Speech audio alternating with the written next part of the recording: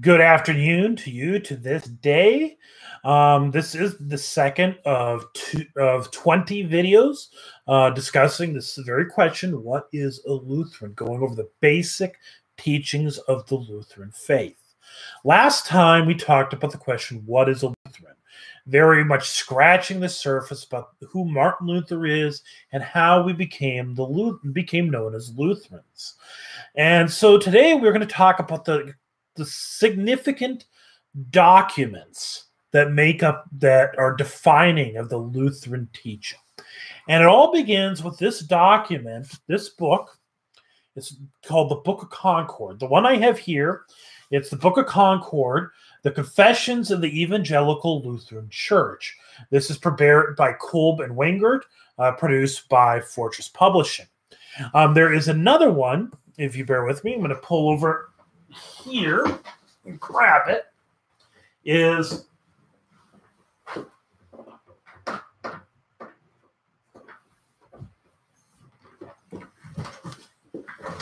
this one. This is the one that's produced by Concordia Publishing House. It's called Concordia, the Lutheran Confessions. Both of them are different translations of the same set of documents. These are, when you say you are a Lutheran, you are confessing that you believe the contents of this book or this book. All right. So that is what it means at the core to be a Lutheran. So ultimately, yes, you're a Christian. But the thing is that there's a lot of different sects of Christian. It does come down to how we interpret the Bible. And as from a Lutheran perspective, from our perspective, we would argue it comes from what you consider your authority. In the Roman Church, the Roman Catholic Church, we would argue that their authority is as much scripture. So the way I've always seen it is kind of imagine a triangle, all right? So at the base, what is your foundation? What's holding it all up?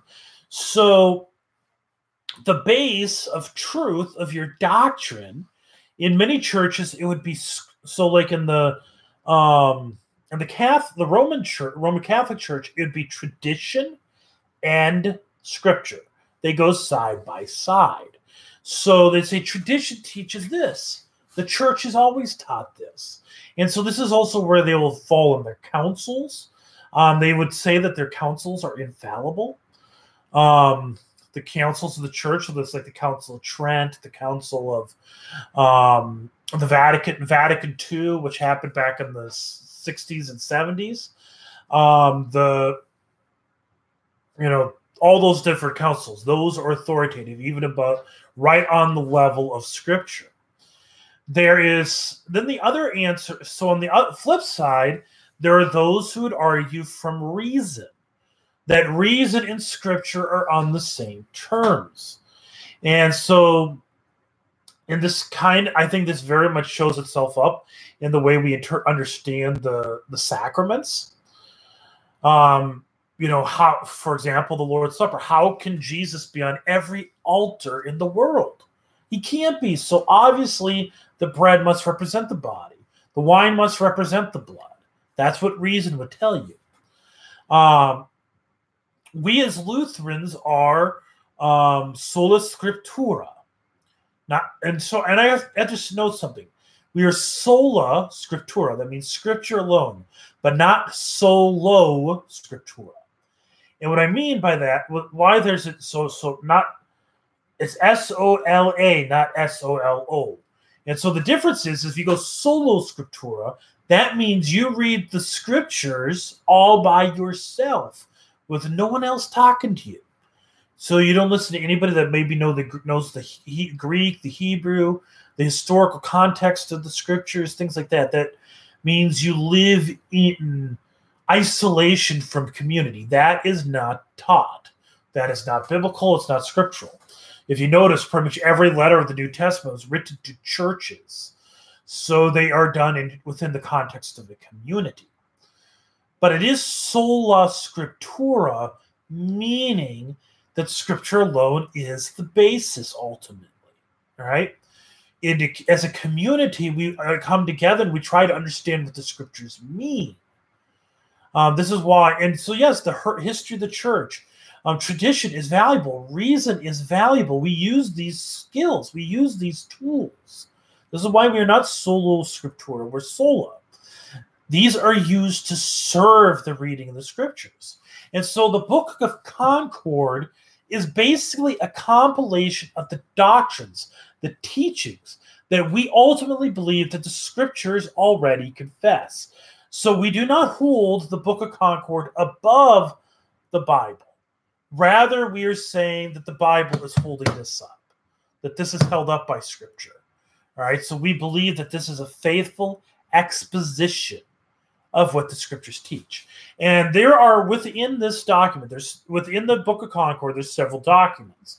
So the first three documents are the three creeds: the Apostles', the Nicene, and the Athanasian Creed. Now, I'm going to talk about that when we get to the creed in later videos, about what the creeds are.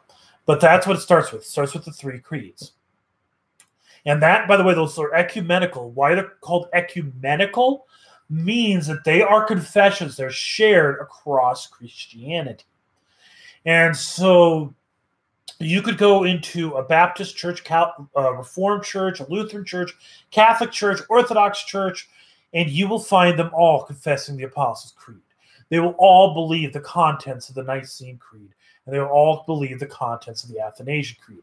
They may not confess it within their church. There might be little itty-bitty differences.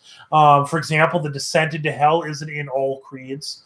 There are some creeds that do not have, in the Eastern Church, they do not say, they don't have the filioque, which I'll talk about a little bit more later. So they have a little phrase that just means "and son" that is not in their creed. So there's little differences like that, but ultimately we are confessing the same thing. That's why they're called ecumenical, shared across Christianity. These creeds, if you do not believe anything in the contents of those creeds, you are not only are you not a Lutheran, you are not a Christian. That is what we are confessing with those creeds. That's why they're at the very beginning of this. Then you have the Augsburg Confession. The Augsburg Confession was written in 1530.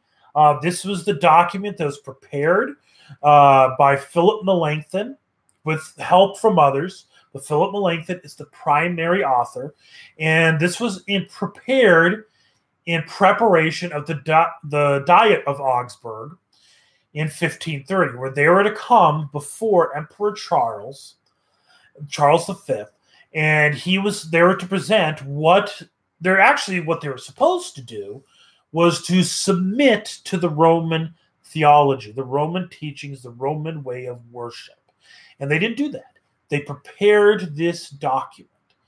And they presented it. But before they did this, one of the cool stories, if you've seen the Luther movie, the one that came out, I think in 2004, I think was its release date. It had Joseph Fiennes in it, I think was the actor. Anyways, at the very end of it, they show this scene, this moment. It's something that really happened in history, where Charles V said, "You are going to worship in the Roman manner, or you will know my sword." To which one of the princes kind of think like governors, got down on their knees and said, "Before I would let anyone take the word of God from me, I would bow down and have him bow my neck and have him strike my head off." I'm kind of paraphrasing, right? And that's what they did. And several of them came down on their knees and said, we would rather have our head cut off than submit to this, what we believe to be false teaching. And so, of course, they ended up presenting the Augsburg Confession. Now, the Augsburg Confession, the first few articles of it, is something that we would easily, that pretty much any church would agree to. But as you get farther into it, you get into a lot of the divisions. Following the Augsburg Confession, so in this, written in 1531, was the Apology of the Augsburg Confession. Now, apology in English is usually like saying, "I'm so sorry for that. So we might read that as, I'm still sorry for the Augsburg Confession. We shouldn't write it. That's not what it means. Apology comes from the Greek word apologia, which simply means defense. So the apology of the Augsburg Confession is a defense of the Augsburg Confession. And it was written because after the Augsburg Confession was written, naturally, those in the Roman Catholic Church wrote a response. The Augsburg Confession is the rebuttal, or is the response to that, all right? And so it's much more detailed. They go into detail on many of the articles of the Augsburg Confession. Now, some of them, they don't spend a lot of time because there wasn't a lot of dispute. So, for example, Article 1 of the Augsburg Confession is that we believe there's a God, that there is only one God. They didn't have to spend a lot of time on that because the Romans agreed with that. But when you get especially to Article 4, which is the article on the doctrine of justification, it is very lengthy because that was the crux. That was the primary point of division between the Lutheran Church and the Roman Catholic Church. And so that's why they spent extensive amount of time dealing with it. 1537 was the small called articles of Martin Luther. So that's also in here. Then you also have the treatise on the power and primacy of the Pope. There are some Lutheran churches will not admit it's in there. But in essence, it's pretty much saying that the Pope is the Antichrist, or the office of the Pope. Not necessarily an individual, but the office of the Pope is the Antichrist. And yes, we as Lutherans we confess that. We confess and we believe that. And not only the Pope, it's really anybody who puts them, or the spirit of the office of the Pope, I guess. It's anyone who puts themselves on a status that is equal or greater than Scripture or God. There are many megachurch preachers that work like this. There are many megachurches where they pretty much frown upon anybody reading the Bible. They do this kind of as a control. There's a guy named Pastor Chris Roseborough. He does a podcast known as Fighting for the Faith. And he's done quite a few videos with these type of pastors. And I remember hearing an interview many years ago. He was interviewing a couple that the guy in this couple, the husband, had been previously an associate pastor at this church in Minnesota. And why they ended up leaving was because their church, they started reading the Bible more and more for themselves. Well, when the word came out about this, the church actually started blackballing them because they don't want you to be reading the Bible. In fact, the head pastor of this church at one point pretty much said that I interpret the Scripture, not you. I tell you how to read the Bible. This is the spirit of the Antichrist, the spirit of the power and the power and the primacy of the Pope is dealing with. And so, yes, we confess to this document. And it's an issue that's very relevant, not just with the Pope, but also with many of the false preachers and many of the churches in this country, in this world, actually. Then there is the Small Catechism of Martin Luther and the Small and Large Catechism. They're both written in 1529, and I'm going to come back to that in a little bit. And then you have the Epitome of the Formula of Concord and the Solid or Thorough Declaration of the Formula of Concord, written by Martin Chemnitz. So these are the documents that we confess as Lutherans. And by the way, those last two, those are the ones that dealt with a lot of the later Reformation issues. So when you read the Augsburg Confession, they're mostly dealing with the issues of the Roman Catholic Church. By the time you get to the Formula of Concord, you're dealing with some of the issues with Calvinism. So a lot of the things that divide us from the Reformed and the Baptist traditions can be found in the Formula of Concord. But those documents are ultimately what we as Lutherans confess. When you become a Lutheran, you are saying that you confess to the documents contained within this book. So you're sitting there saying that, well, most kids don't ever read it. Most Lutherans, even our elders, have probably never picked up that, which probably there's an argument that's not a good thing. Probably really elders should be knowing this, and maybe we as pastors need to hold our elders more accountable in that regard. But this is what we teach Lutherans. And this is the core of what I'm going to be teaching through the course of these 20 videos. And I'm going to start up with it in 2 or 3 videos. We're going to really start digging into this. And that is, Concordia Publishing House put this out just this year. It's a nice little compilation of both Luther's small and large catechism. And the small catechism is what is generally taught in most of our confirmation or catechesis classes. Catechesis, by the way, is just a fancy word for instruction. So catechesis is Christian instruction. And so catechesis, Christian instruction, is a lifelong endeavor. But we do traditionally, leading up to the reception of the Lord's Supper for the first time, we teach. And that's actually understood because in the scriptures it says that you are supposed to, Jesus says that you do this in remembrance of me. So you do the Lord's Supper in remembrance of him. So how can you do that in remembrance of him if you don't know who he is? So we want to make sure whoever it is that's taking communion knows who Jesus is. They know that they're a sinner because you're doing it for the forgiveness of sins. You got to know that you have sins that need forgiven. We need to know that the body and blood is present, because 1 Corinthians 11 kind of deals with that. So I'm kind of diving into something I'm going to deal with later, specifically the issue of closed communion, which again, like I said, it's a later topic. But that is the reasons why. So we do go through instruction. Usually this is what is used, the small catechism. The way it was originally intended was that